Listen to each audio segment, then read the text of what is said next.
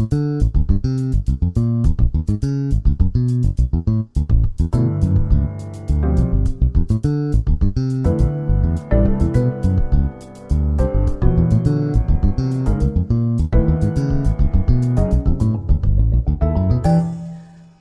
to Objection to the Rule on Radio Free Brooklyn.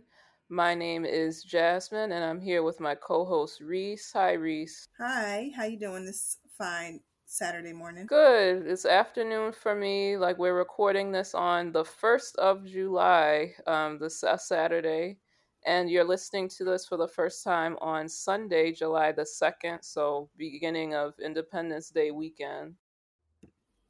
And I want to say happy belated birthday to my Aunt Valerie. Cancer season is upon us. I hope you're having a good time and taking it easy. And it's also today, July the 1st, is our friend Emily Scott's birthday. So happy birthday, Emily. Happy birthday. Hope you're enjoying your time. Pew, pew, pew, pew. Yeah, well, maybe, having a birthday so close to the 4th. You know how some people are like born close to Christmas and they Yeah. believe that the lights and stuff are for them until someone busts their bubble. Yep, she's like, the fireworks are for me. Yeah. I mean, I guess you can, why not? You Right? You might as well deserve them, claim them. girl. Yeah. And I'm doing all right. We had some bad air in New York again, but it seems to be calming down, with the pollution and everything. This is horrible, but honestly, it's kind of interesting that this is just happening for the first time. I was just kind of thinking about that as we was talking about this earlier, that this is now a thing, but as they say, we are killing the earth every day, so, here we go. Yeah. And for this week's episode, for the local news, I'll be talking about NYPD's first female police commissioner ending her tenure. For the national news, we'll be talking about police in Chicago dropping the charges against a mother and her teenage son in a shooting. For world news, I'll be talking about protests following the police killing of Nahel M in France, a teenager of North African descent. And for the good news story, we'll be discussing Yale granting degrees to inmates. So I will get started with our local news. This information comes from thegothamist.com. I'm going to read most of it out, but some things have been omitted for the sake of time. The title of the article is NYPD's first female commissioner ends her tenure asking, "What do we take away from this calling?" by Samantha Max, and the article was published on June the 30th. Friday marked NYPD Commissioner Keechant Sewell's last day after 18 months leading the police department. The mayor has not yet picked a replacement, but First Deputy Commissioner Edward Caban will run the department in the interim. The commissioner abruptly announced her resignation in a message to department employees earlier this month. The memo did not cite reasons for her departure or her plans for the future. Sewell was the first woman and the first Black woman appointed to the top post in the nation's largest police department. She went from leading a 350-member detective unit in the Nassau County Police Department to running a department with almost 34,000 uniformed officers and 17,000 civilian employees, according to NYPD data. Sewell spent her last day praising officers at a promotion ceremony and thanking them for their unyielding commitment to the protection of our city.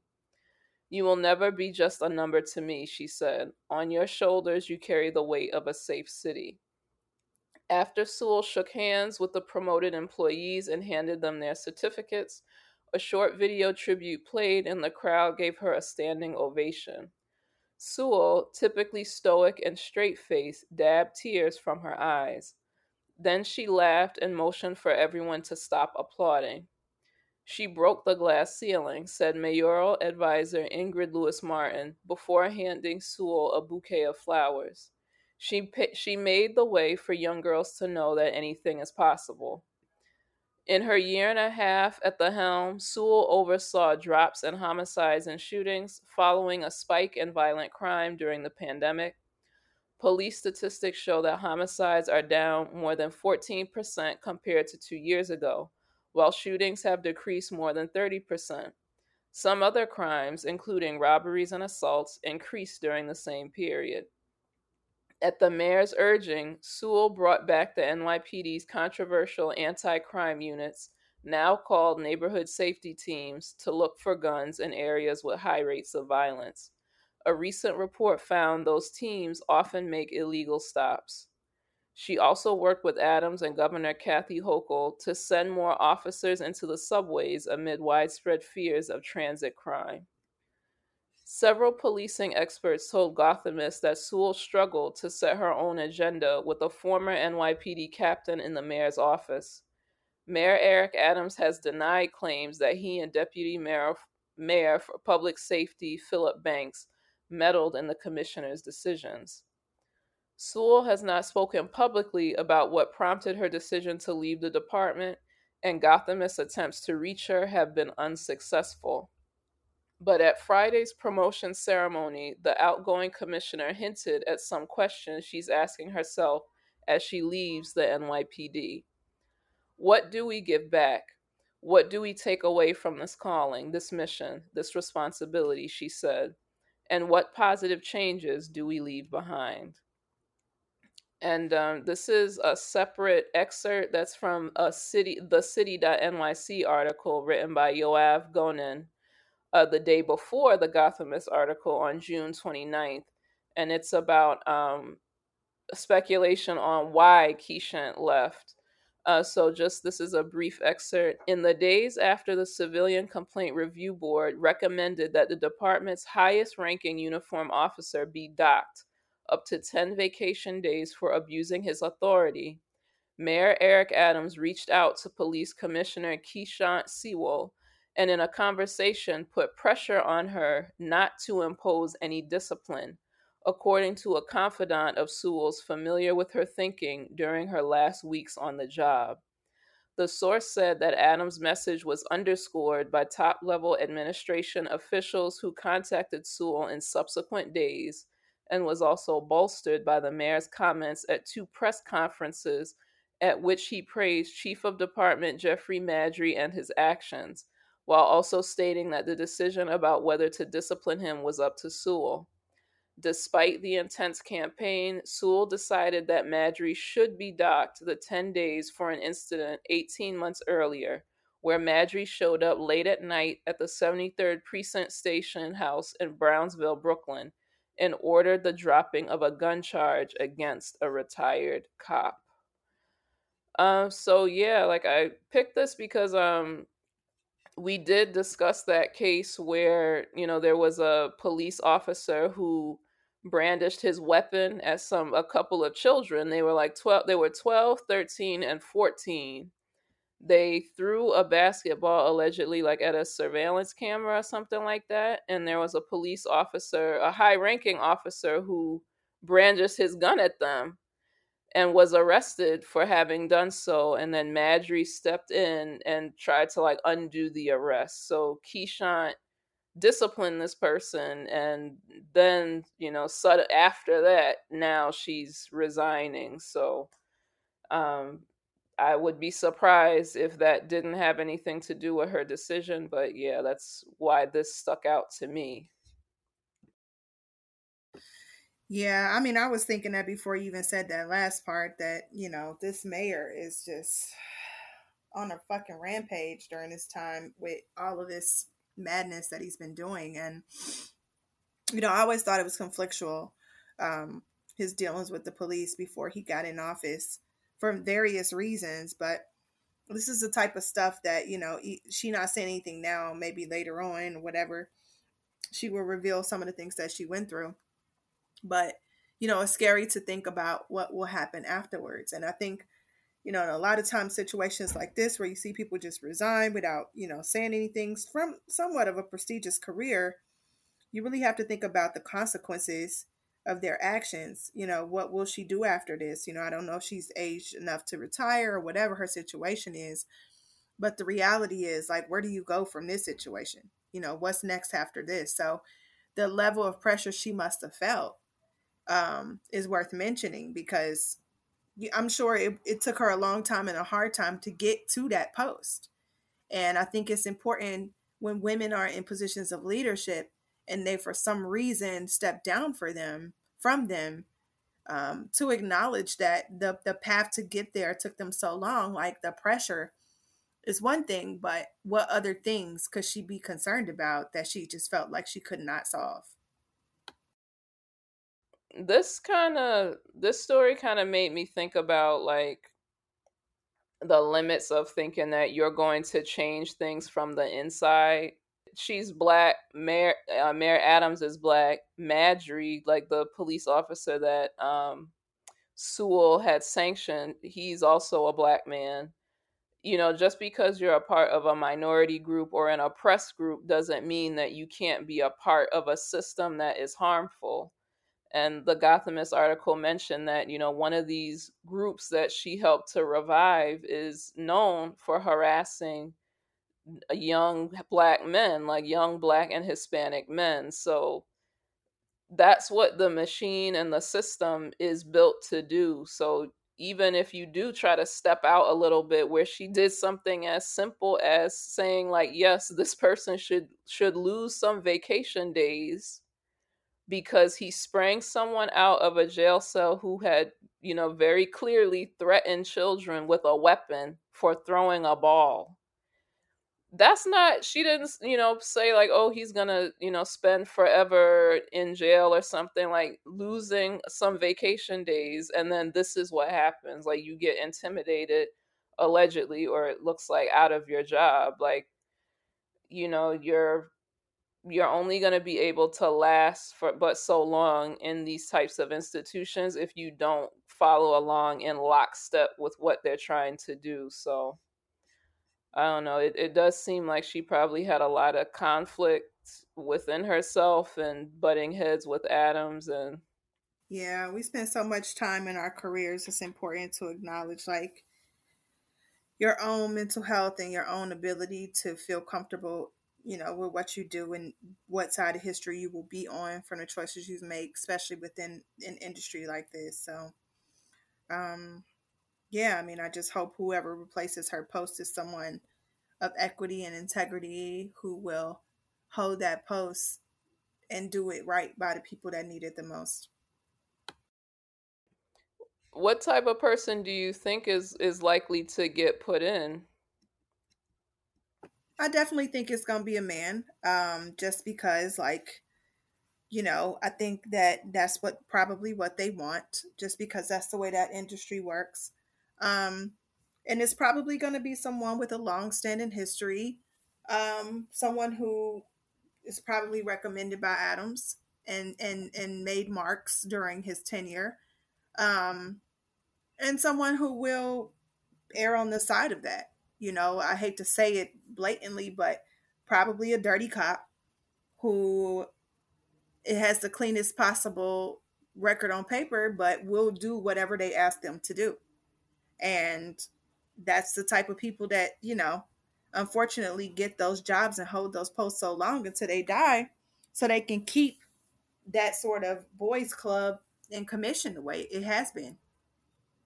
Yeah, man, I gotta say, like, well, I would never want to be a cop anyway, like, just regardless. I don't think I would ever want to be a firefighter either. But, like, the FDNY and the NYPD are definitely two workplaces where I would just imagine as a woman would be nightmares. Like, just, I couldn't even imagine, like, the amount of misogyny and, like, undermining that you would have to deal with. And like I do kind of think that more likely than not, even if it is someone who checks off certain boxes as far as their identity, like probably, I think you're right, it will be someone who is known for, the police can never be wrong, like it's okay to make excuses and let them get off even if they have been shown to abuse their authority. Because it starts at the top, and the mayor is definitely, from his remarks and the way he behaves. I don't know if you saw how he was talking to that elderly woman who's a tenants rights activist, like the way he had like an outburst at her.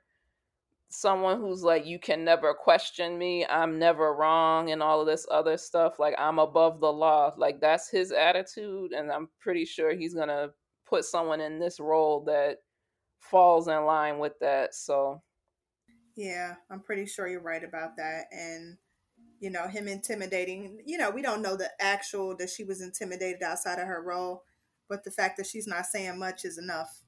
So unfortunately, in situations like this, we need to assume the obvious, I guess. So you are listening to Objection to the Rule on Radio Free Brooklyn.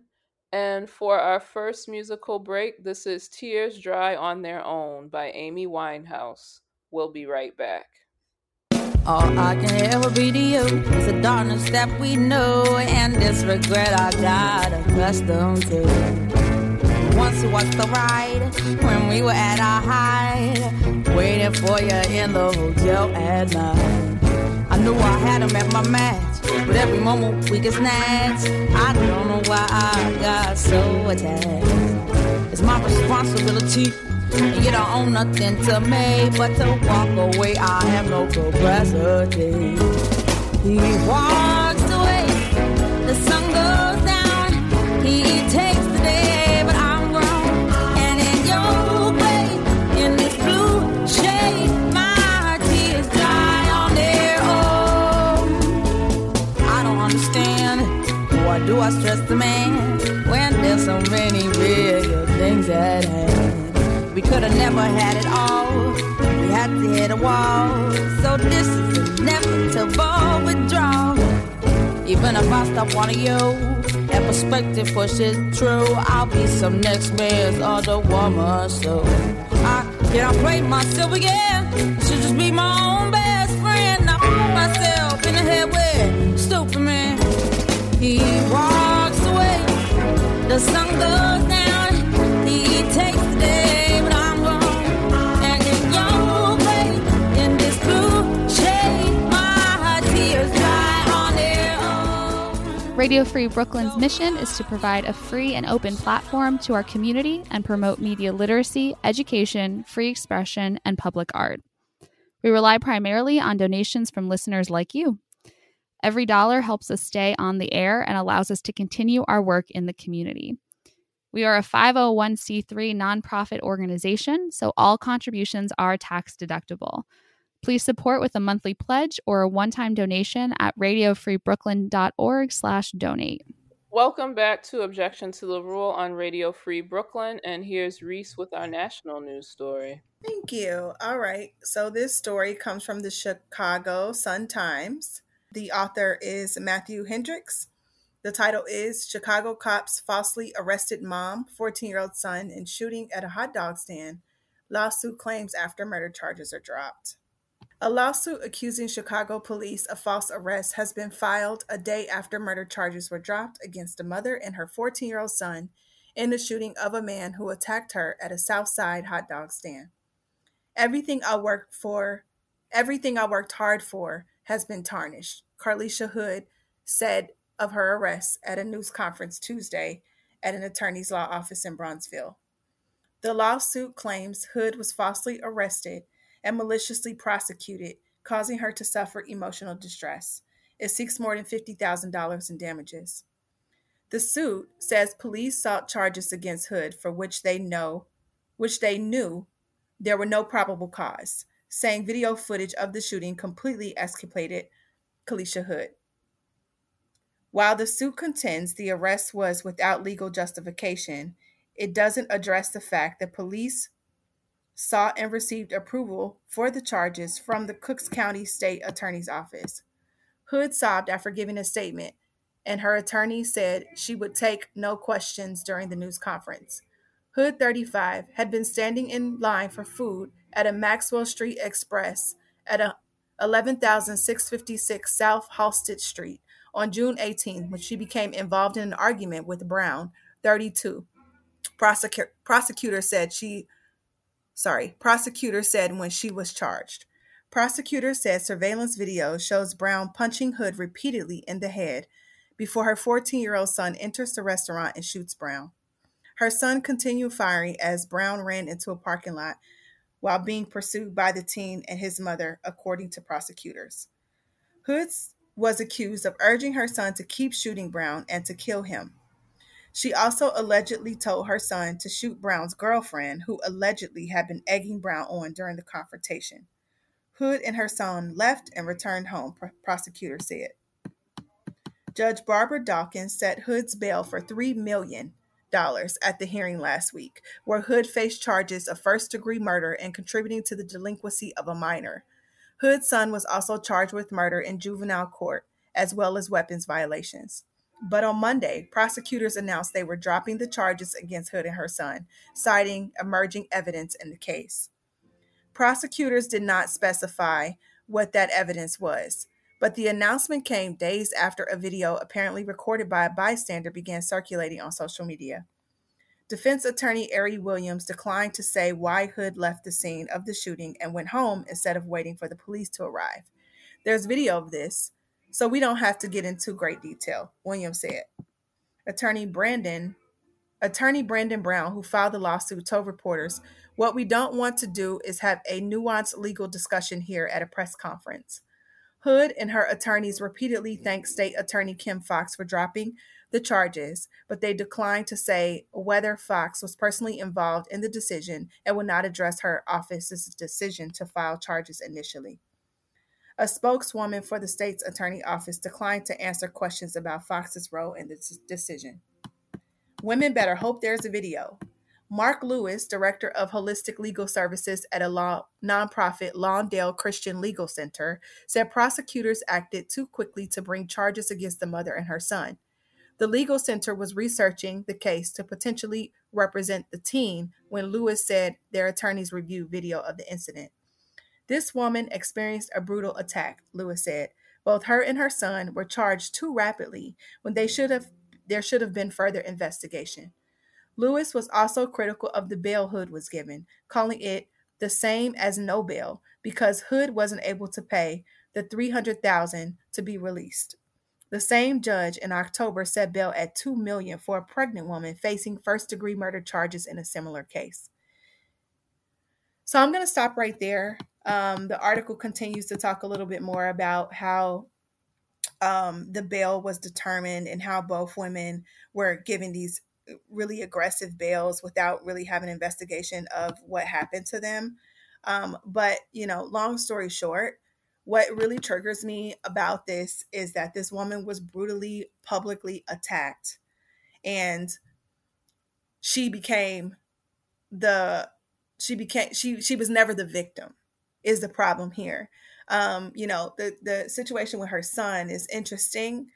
I was having this discussion with a friend of mine about like, how did he even know how to use the gun? But I'm sorry, she was licensed and card carrying in Chicago, so she did not have the gun illegally.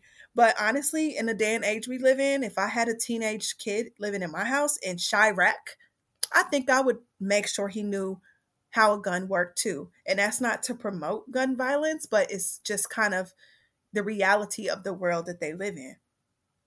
Yeah, I did see the video and it was shocking.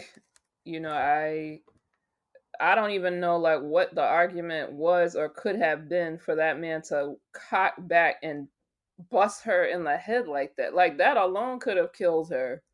He was way too comfortable, right? Like That was, and I'm like, and that's not the first time he put his hands on somebody. Definitely not a woman. You're not gonna tell me that he didn't have a history of being violent like that, and he got away with it and thought nobody was ever gonna, and none of those bystanders there could have stepped in.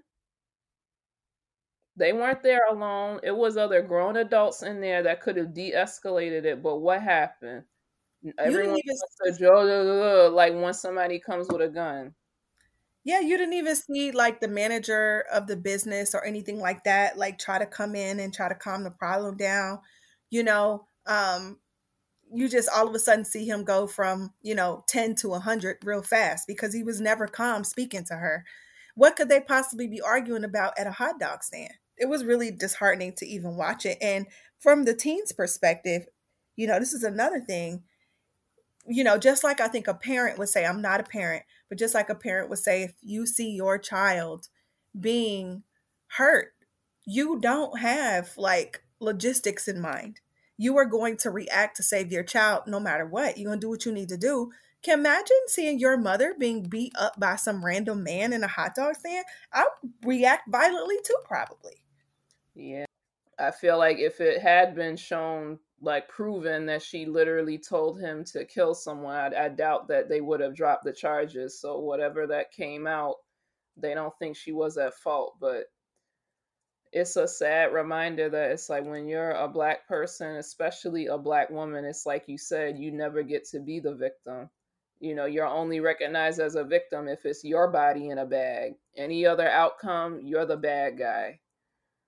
Yeah, and another thing that is, I was listening to another podcast talk about this story, and something that they brought up was that social media was the only reason that that coverage was leveraged to get them out. We rag on social media being so destructive at times, but in this specific case, that video going viral was one of the reasons this woman got those charges dropped, because she allegedly left the restaurant and went home. I read another article on it that said that the next day her and her son went to the police station and turned themselves in, or at least to report what had happened. So there was really no other video. No video has surfaced from the hot dog restaurant or the parking lot. The video was taken by a bystander's phone. And that leveraging that video, everybody sharing it, was what really got her out of jail. So, in cases like this, it's definitely important for us to remember, like, it's not bystanders' ability to de-escalate, share information is crucial. That see something, say something, shit that they say in New York all the time is very important. And some other trainings that I've done for Title IX and different things like that, just somebody intervening can really change the outcome of a situation. In this case, it literally got her and her son out of jail. So, be that as it may, sometimes it's not the most horrible thing, but I definitely think that that's something important. People sharing this video is what really brought some justice to this case so far. Yeah, man, because it's very this he said, she said. If somebody in their mind feels like you as a woman, you should just take it, they'll say whatever. And flip and reverse the details for what they say to the police. And there's so many different examples in recent memory of, had it not been for somebody recording, the official narrative that the police put out is completely different from what you see with your own eyes. And I don't like the culture of recording everything, but it definitely does, it has a place, and it shows you that these things are not a figment of your imagination. Like, violence against women is real. There are men out here that will buck up at you and go off on you over foolishness, like for nothing, and they are comfortable thinking that they'll get away with it. And it's like, you know what, one day you're going to get the right one. And you should keep that in mind before you start messing with people, because that, I couldn't believe the way he hit that lady. It's like at a hot dog spot. He had no chill, What the he had uh-uh. no chill whatsoever. And I don't want to encourage people to watch violence, but I think it's important for us to be aware that this is what people be dealing with, the reality of our lives. Like, you should always be on alert, especially as a woman, of what can happen to you. And it's scary because that means that, just vocalizing your emotions or how you feeling in the moment, you can end up in a situation like this. And as always, I want to also think about this kid, this 14-year-old Yeah, now got a body on his hands. You know, poor thing. it's insane. Like, in his life now, that's the story of his life. That's the trauma he got to deal with. And he's 14 years old. You don't know what's going to happen to this kid after this. You don't know, what he's going to deal with. Let's just hope that, he can get some kind of help to deal with this trauma, because this is not some shit that happens every day, and no kid should have to defend their parent in this way. Yeah, absolutely not. It is, that is traumatic. No matter if it's self-defense or whatever, like, taking someone's life is not a small thing. And I definitely hope he gets some intensive therapy and is surrounded by a lot of support. But at least we can be grateful for now he's not going to be going into the system. because that would really be with a murder case at 14 and and they a don't mess weapons around in charge. Chicago with how they, with you're a child, but you'll get brought up as if you're an adult and all this other mess. So I'm glad that at least he's escaping that the mother is free. And Well, prayers up for both families that was affected by this, even though that display of bullshit is horrible to even think. Because the reality, he had no chill. And when people react like that over, confrontation, like it's just really scary to think what they do all the time in life. Like his regular way of handling problems probably was very much like what we saw on that video. So, I'm never mm-mm. justifying somebody getting murdered, but the reality is who knows who else have been a victim of his rage.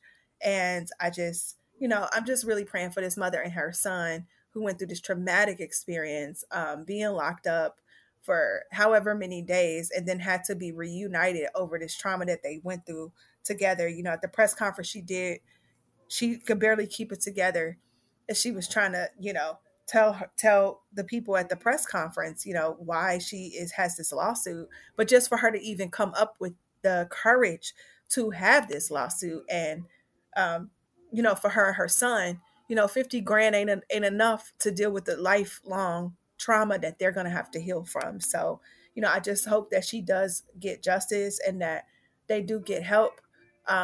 And that there's no further action from this, right? Because a lot of times people will let the smoke clear, and before you know it, it's all type of other violence, payback, and bullshit like that. So, just keeping this True, woman in her yeah. prayers, yeah, definitely, because you just never know how The far this can ripple go. effects. Yeah, absolutely. Yeah. And just on another note, it's a damn shame and a disgrace that people didn't step in before it escalated to that level of violence. Because as soon as it was getting loud, somebody should have stepped in and stopped it. It shouldn't have even gotten to the point where he hit her. But Exactly. it's like it was enough grown men in the vicinity that could have been like, "Hey, man, like you need, let's chill something." Or you can Anything at get a all. group together to do it and be like, hey, but that's not what happened. And unfortunately, we see the results. So, bystander intervention is crucial because we don't want to see these things blow up and escalate to the point where now somebody's dead, other people traumatized, and for what? And we got to care more about each other, within the community because, I hate reporting stories about any kind of crime, but it hit different when the people look like us. I just always imagine like that being somebody in my family on either side of the argument. It's just really hard to believe that these people were standing there, even the people within the business. You do get paid to run a business, and having that level of intervention from even you would have been helpful in this situation. Hey, let's like take this outside, or let's chill out, or let's just Something. calm down. Anything at all could have stopped somebody from being murdered and traumatized. So For now, like you said, prayers up to this woman and her son. And, I do feel it's never easy to lose a loved one, even if they were a challenging person. yeah. So just a sad situation all around. And people in Chicago, come on, y'all. Put a little bit more love in them hot dogs, man. Oh, Lord. All right. You are listening to Objection to the Rule on Radio Free Brooklyn. And for our next musical break, this is No More Rain by Angie Stone. We'll be right back. No more rain in this cloud. Our sunshine has come. And I'm all right out. And there's no more rain in this cloud. No more rain. Sunshine has come. No more rain in this cloud. Let it go. And I'm all right out. And there's no more rain in this cloud. There's no hiding place when someone has hurt you. It's written on your face, and it reads: broken spirit, lost and confused, empty, scared, used and abused, a fool. Oh, ain't it funny that the way you feel shows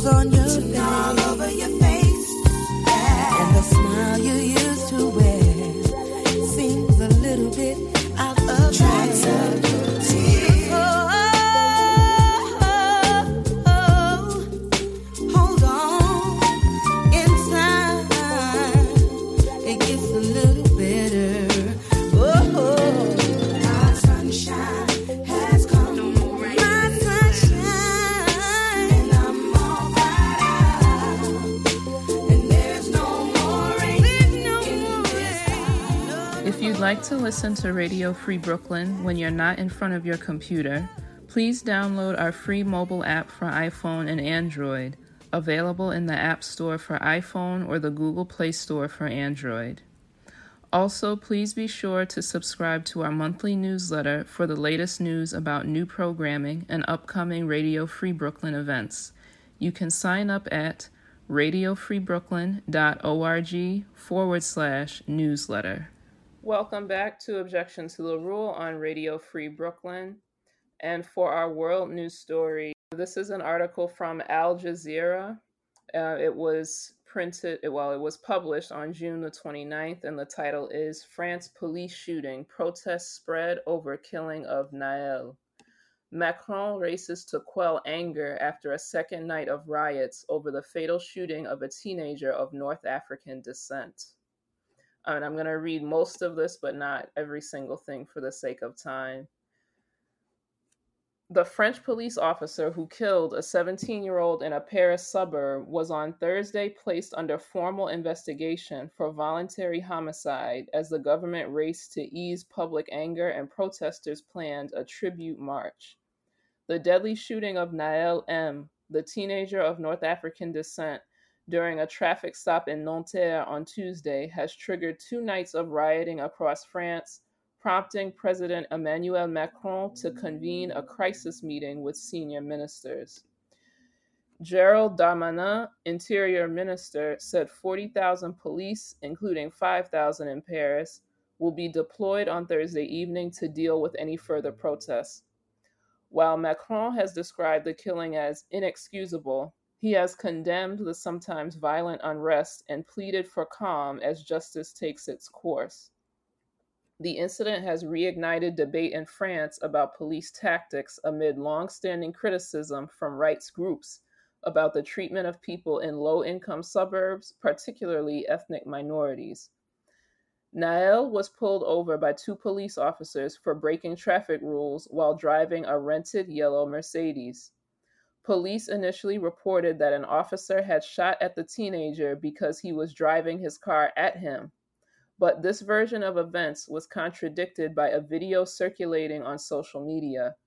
That footage shows the 2 police officers standing by the side of the stationary car, meaning it was not moving, with one pointing a weapon at the driver. A voice is heard saying, "You are going to get a bullet in the head." The police officer then appears to fire as the car abruptly drives off. The 38-year-old policeman filmed firing the lethal shot was taken into custody afterwards. Civil rights activist Yasser Louati told Al Jazeera, "What does not surprise us at all is the speed at which the talking points of the police were immediately relayed by the mainstream media in France. Thank God there was a video that emerged online contradicting the official version of the police pushing the government to react." At the same time, we should not forget to note how Macron was quick to react to the outburst of violence last night. He called the anger unjustifiable.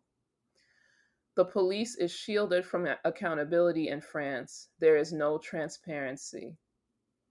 French governments are haunted by the prospect of a repeat of the 2005 riots sparked by the death of 2 black boys during a police chase.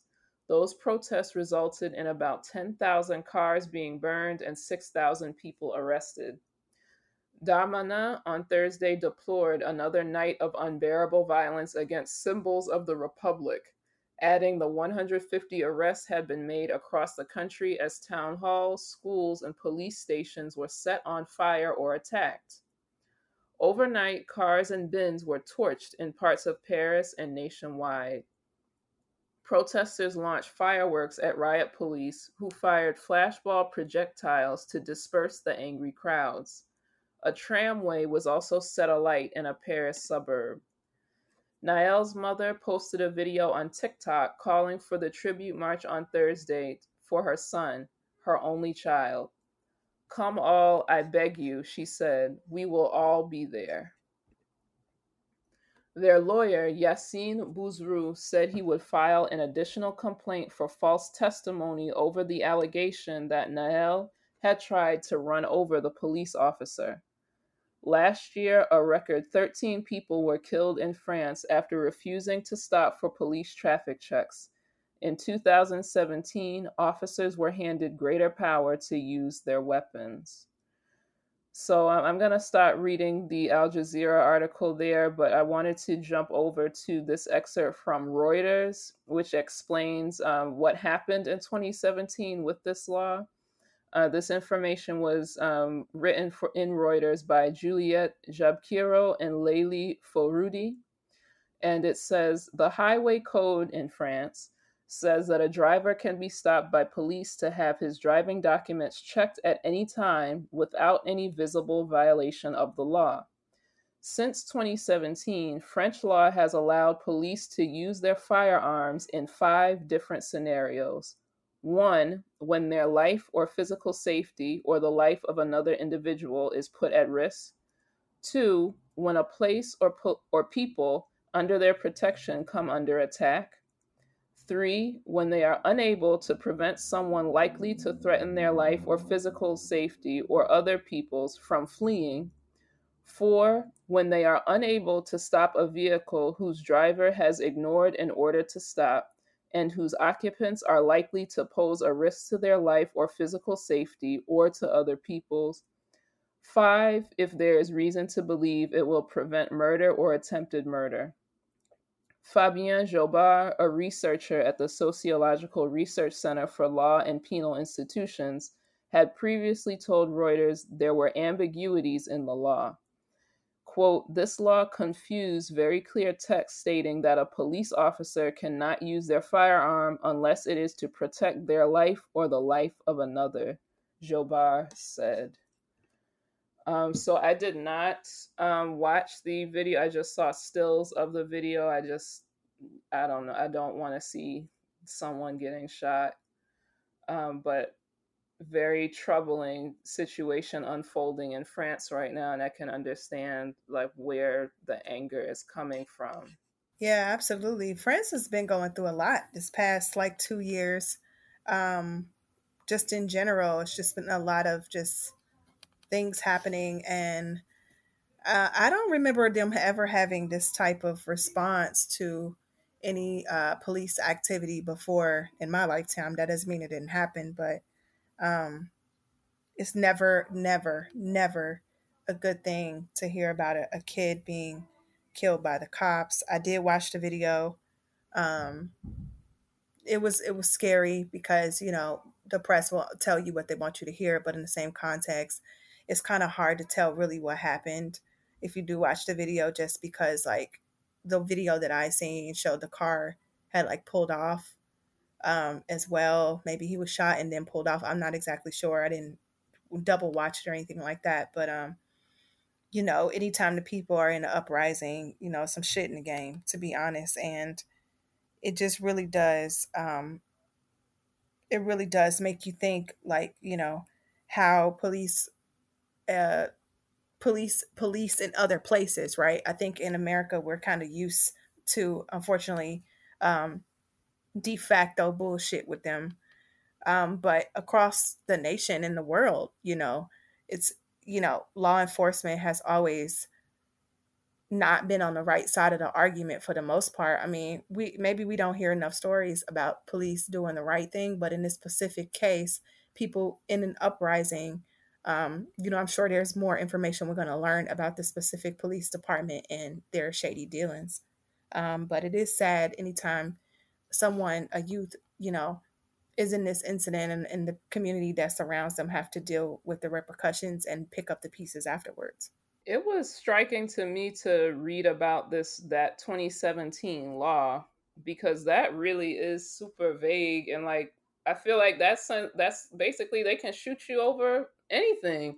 Yeah. It's one thing to be like, if, okay, the person is attacking me or they have a weapon and they lunged at me, but all of these, if this, then that, it's like, even in the case of what happened with Nahel, like there was the person lied and said that the that the boy tried to drive over him first and then he shot, and then the video comes out. It's like that's not what happened at all.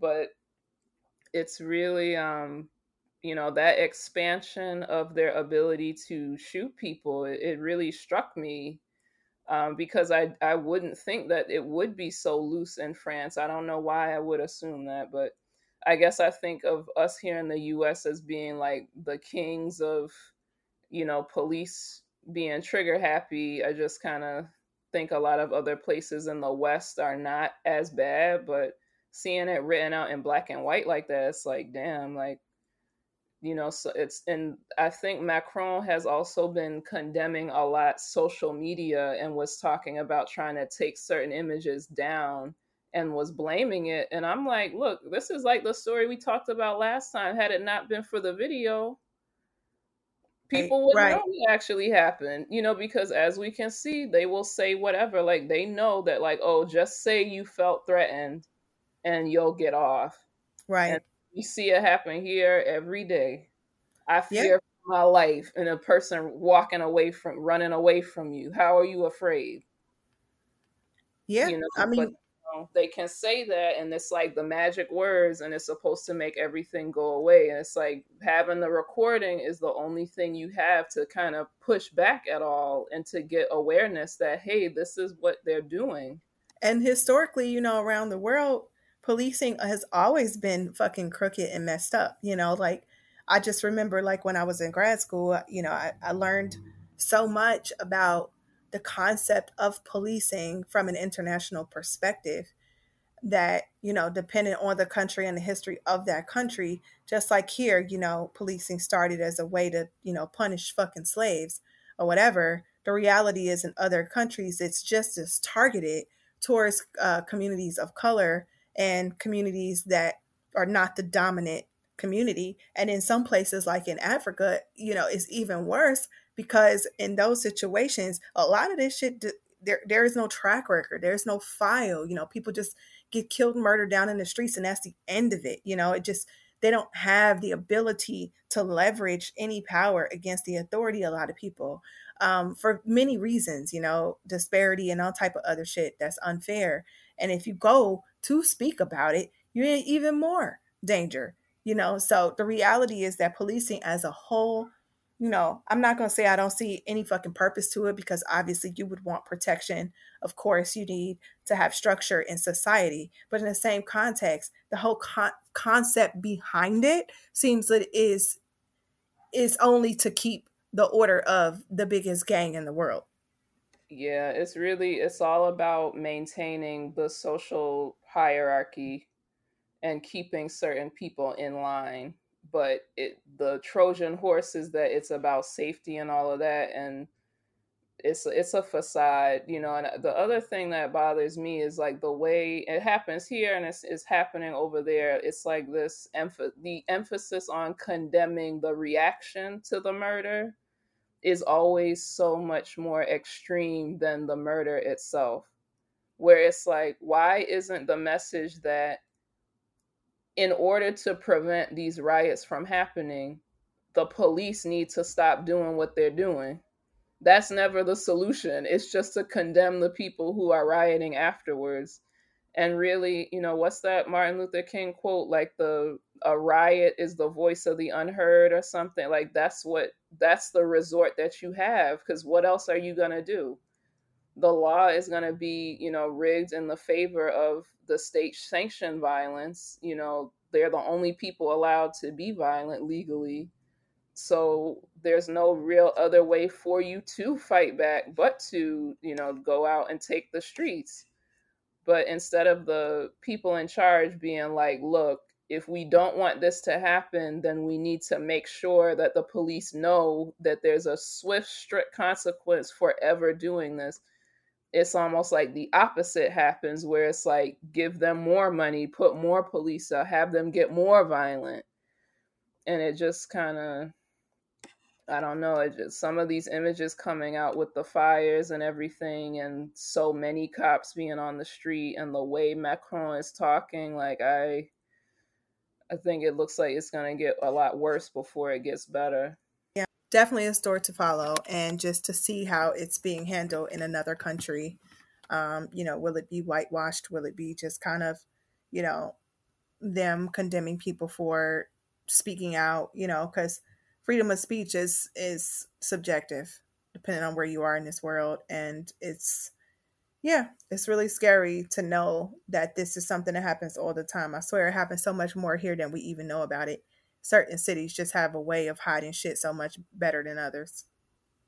Yeah, definitely. And, very sad for this young man's family. Like, 17 is no time to die. You know, Not at all. someone twice his age took his life over some BS. It's really very, very sad.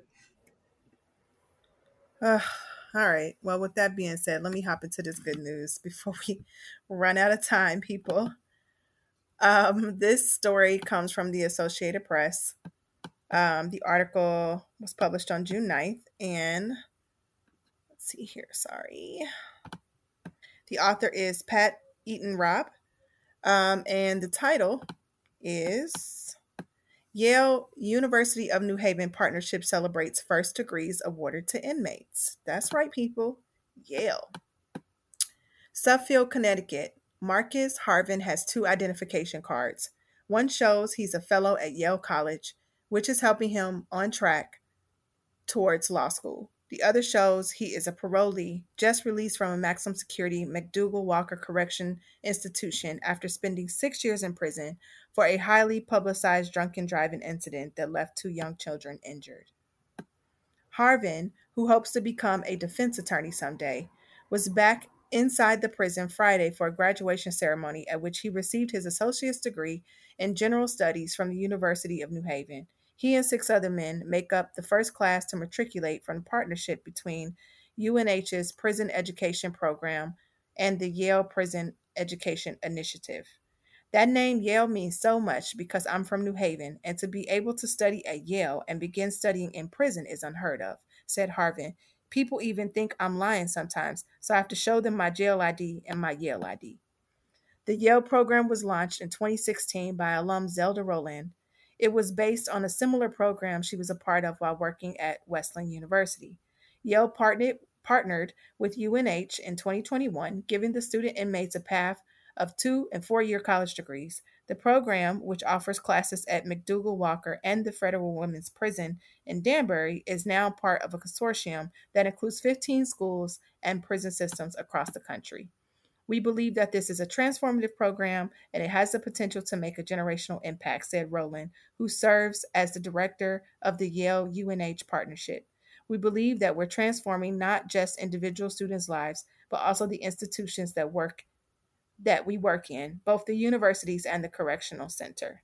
Governor Ned Lemon served as the graduation speaker Friday, echoing that theme and expressing hope that the graduates will pave a way for others. So yeah, the story continues, but it is one more fact before we wrap it up. Just over 20% of inmates receive some form of higher education in prison, UNH officials said, and studies have shown that those who do are far less likely to have behavioral problems in prison and far less likely to commit crimes once they are released.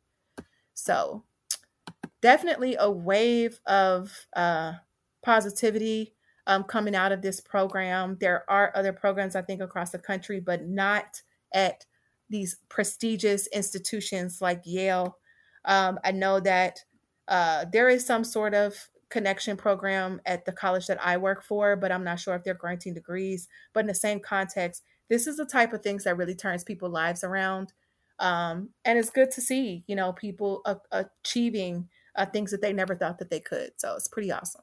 Yeah, I mean, they call them correctional facilities and all of this, but it's like, what kind of correction is really going on? Like, if there's no opportunity to like better yourself or work on something positive while you're in there. So I think that's, for as long as there are prisons, I hope one day we won't need them, or that we have an alternative to this, like for when people are violent or whatever. But it's definitely great that these inmates are able to leave with something, and it would be great if they could also get some extra support once they're out, so that they can Right. really put that to use.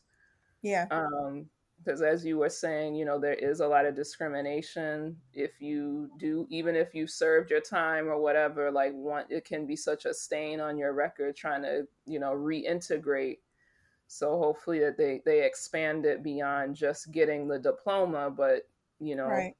helping to place people and other supports that they might need to get back into regular life. Yeah, and shout out to these, language is important, these student inmates, because that does make a difference in how one sees themselves as well as how others interpret their experience. So, yeah, shout out to the graduates from this program and across the country. And it's never too late, if you really have an ambition, you really want to, there are ways. You just gotta go for it. Right, absolutely. Well, we've done a show, and we'd like to thank you for listening to Objection to the Rule on Radio Free Brooklyn. Stay tuned for more community-based Brooklyn radio. And for our last track, this is Stevie Wonder with Living for the City. Have a good rest of your weekend, everybody, and have a safe week. Bye-bye. Bye. A boy's born in hot time, Mississippi, surrounded by four walls that ain't so pretty. His parents give him love and affection to keep him strong, moving in the right direction, living just enough for the city.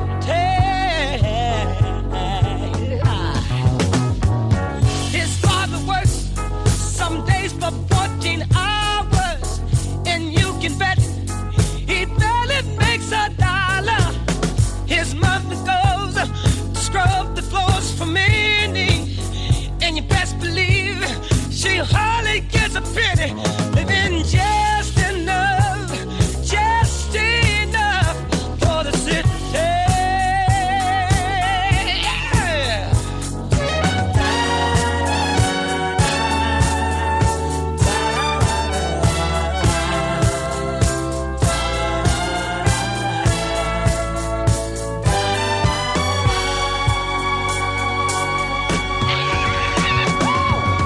His sister's black, but she is shown up pretty.